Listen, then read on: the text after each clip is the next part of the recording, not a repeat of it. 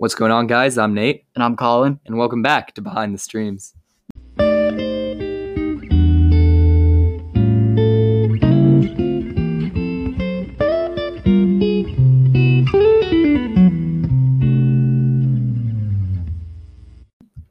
So, we know it's been a while since we have recorded an episode. We've both been really busy with schoolwork and activities, but we're back. And we're going to talk about a really great album today. But first, we wanted to talk about some of the music we've been listening to and enjoying since we were last here. I know for one, there are a lot of great albums I've listened to. One that really comes to mind is Sometimes I Sit and Think and Sometimes I Just Sit by Courtney Barnett. This album was made in 2015, and I really love the sarcastic delivery of Courtney Barnett that gets mixed in with serious deliveries to the point where you can't even tell sometimes if it's a joke or not. It's just really fun to listen to. And yeah, it's a great record. Also, two albums that have come out in 2021 that I've really enjoyed, that I would say are my two favorites of the year so far, are Promises by Floating Points and Pharoah Sanders with the London Symphony Orchestra. That album's just beautifully orchestrated, beautifully made, and Pharoah Sanders is an amazing saxophone player. Also, Roadrunner by Brockhampton. I've never really loved Brockhampton, but this album was really good. I especially love the tracks Windows and Don't Shoot Up the Party. Speaking of very wonderfully orchestrated albums, something that I listened to recently was A Moon-Shaped Pool by Radiohead. The albums I've heard so far by them were Kid A, OK Computer, and The Bends, which are very guitar and electronic-centrated albums. When I heard A Moon-Shaped Pool, I was expecting around the same sound. I don't know why, because it came out 16 years later than the most recent album I'd heard before it. But when I heard it, I got a pleasant surprise. From the opening track called Burn the Witch, it's just this beautiful symphony orchestra all plucking chords, and Tom York singing in his signature falsetto. That wonderful opening really drew me into that album, and after I heard it, I was listening to it for about a week after that. Probably one of my favorite songs of the past month has been Burn the Witch. It is such a beautiful song. I highly recommend it. Another album I've really been listening to a lot was Led Zeppelin 4. Not much to say about that. It's already been done to death, but I do think that is one of the greatest albums ever made. And it's just like, it's a really good rock album. Even if you don't like rock, you're going to like Led Zeppelin 4, I believe. One last album I've been listening to a lot was We Will Always Love You by the Avalanches. I listened to that a while back, but I didn't really think much of it until I re-listened to it. When I did, though, I realized that it's a really phenomenal dance and electronic album, and I kept coming back to it. My favorite songs on it were Running Red Lights, Born to Lose, and the MGMT song called The Divine Chord. I'm sure Nate and I have talked about that before. Yeah, that's a really good song. It's a very nice album to listen to late at night and just kind of relax to. So I've really been enjoying those three. So, we have both obviously listened to a lot of great music in the past month or so, but the one album that really has stood out for us is the one we're about to review now. This is In a Silent Way by Miles Davis, the great trumpet player Miles Davis. This album was released in 1969 and is largely regarded as the first of Miles Davis's fusion albums, where he started to take a more electronic and open approach to jazz and really put down and smashed the stereotypes and boundaries of what jazz music was expected to be throughout the 50s and 60s. Miles Davis was incredibly interested in breaking the norm. It was only natural that he would release such a strange, otherworldly album. And he was really helped by an incredible supporting cast on this album. He brought the great keyboardists Herbie Hancock, Chick Corea, and Joe Zawinul, the amazing soprano saxophonist Wayne Shorter, the guitarist John McLaughlin, the drummer Tony Williams, and his longtime producer Teo Macero to all help him out to create this album. When I first heard this album, the only stuff I had really heard was some of Nate's just absolute favorite jazz albums.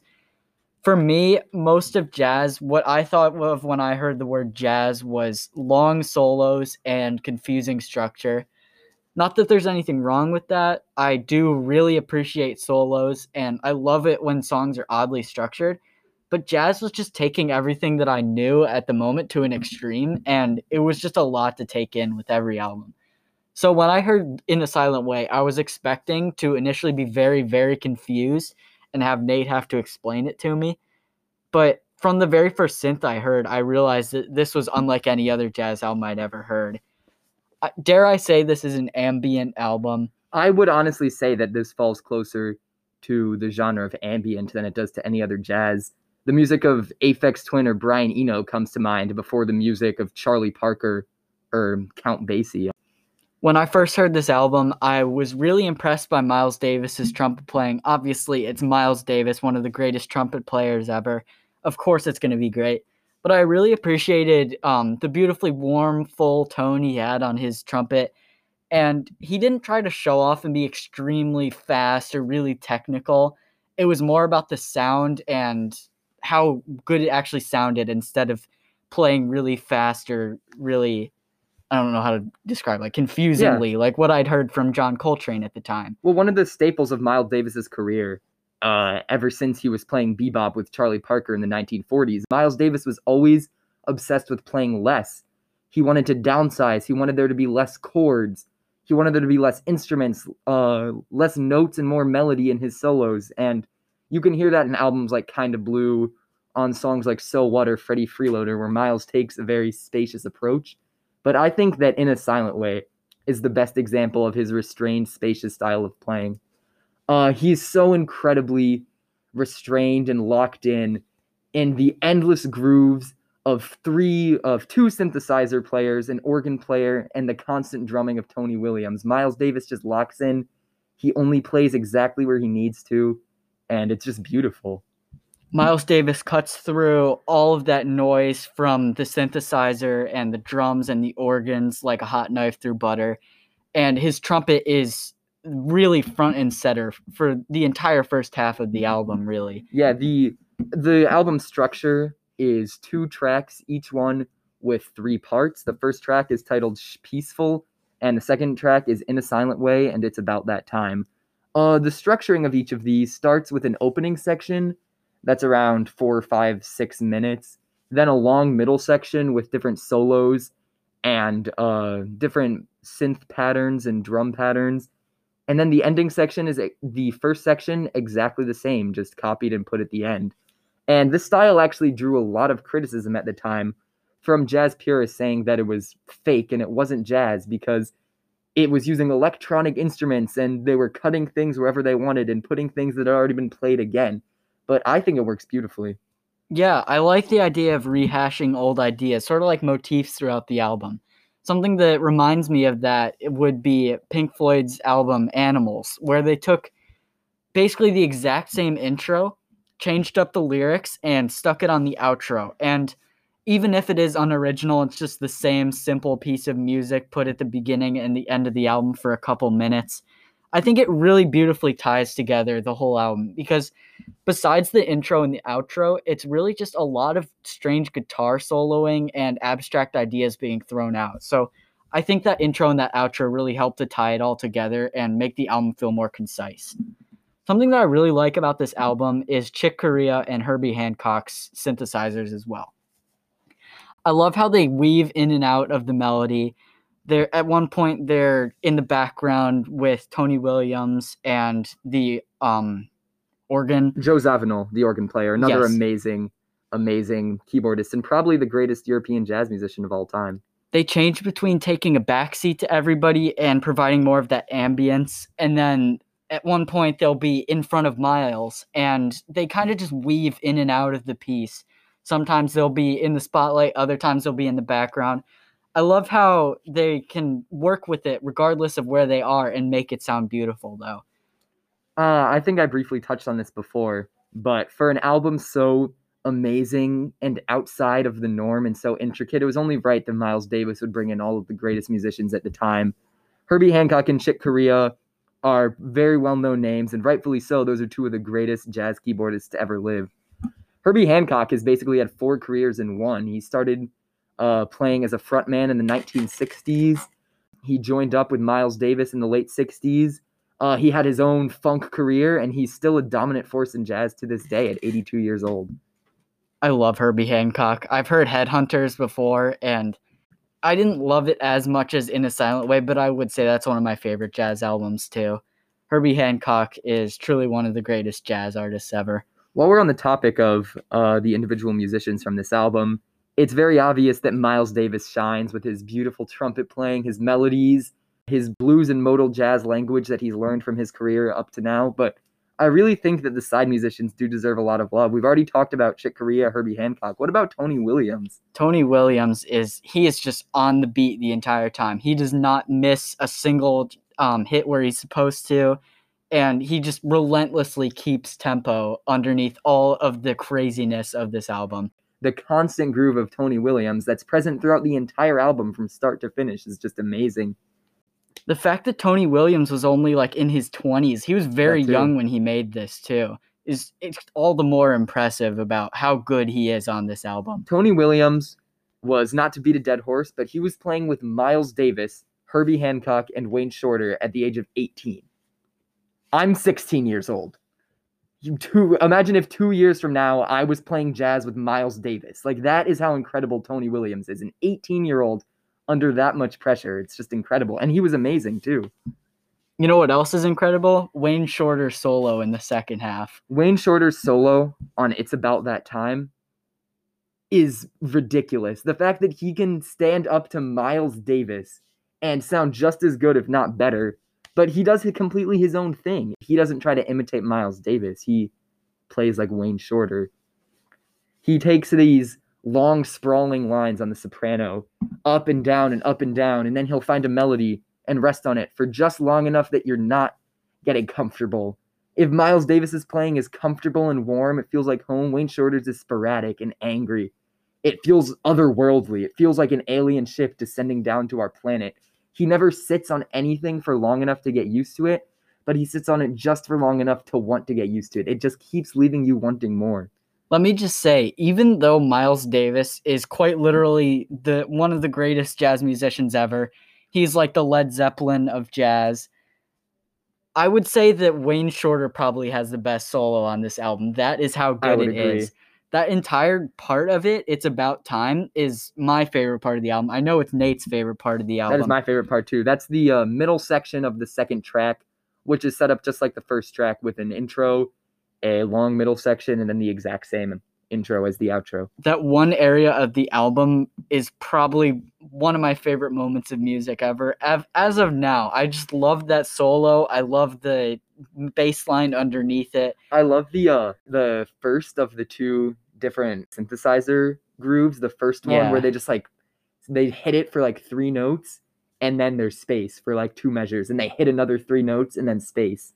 And then they'll switch to the really soft descending chords, then go back to the old one. I love that.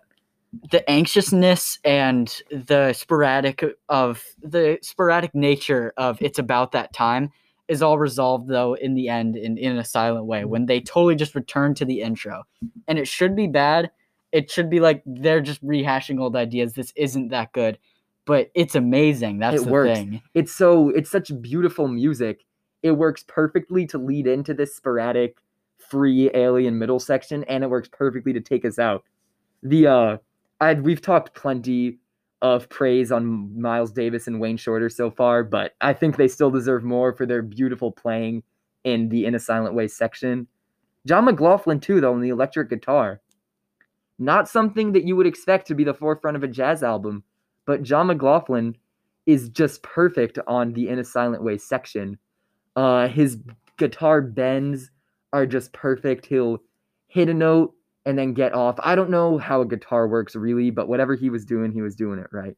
This whole album is like the contrary to any sort of jazz that had been made at the time, and anything that was really made after it too. Anything you would expect from normal jazz, Miles just throws you a total curveball with this album. And that's what I really love about it, is how unique and the ingenuity that went into the creation of this. I do think a lot of credit goes to Teo Macero, the producer, too. He worked hand in hand with Miles Davis throughout all of his jazz fusion years. Miles Davis had a vision for what he wanted his music to be. He knew what he wanted to do to break the boundaries, and Teo Macero was willing to go along with whatever Miles Davis wanted, and he was able to execute it, which is not an easy task coming from a genius creative mind like Miles Davis. not only a genius creative mind, but a very short temper. Anyone who worked with Miles Davis, anyone who's read a little bit about him can attest. He had a very short temper, and he wasn't the greatest guy to work with, but him and Teo Macero always seemed to get along and always seemed to create great music. Sometimes the most fiery personalities can make some of the most beautiful stuff, though. That's true. You know what the craziest thing is? Miles Davis, we've already established, was breaking jazz boundaries with this album, and Chick Corea, Herbie Hancock, Tony Williams, Wayne Shorter were right alongside with him. This was already like the 4th time he had destroyed jazz boundaries.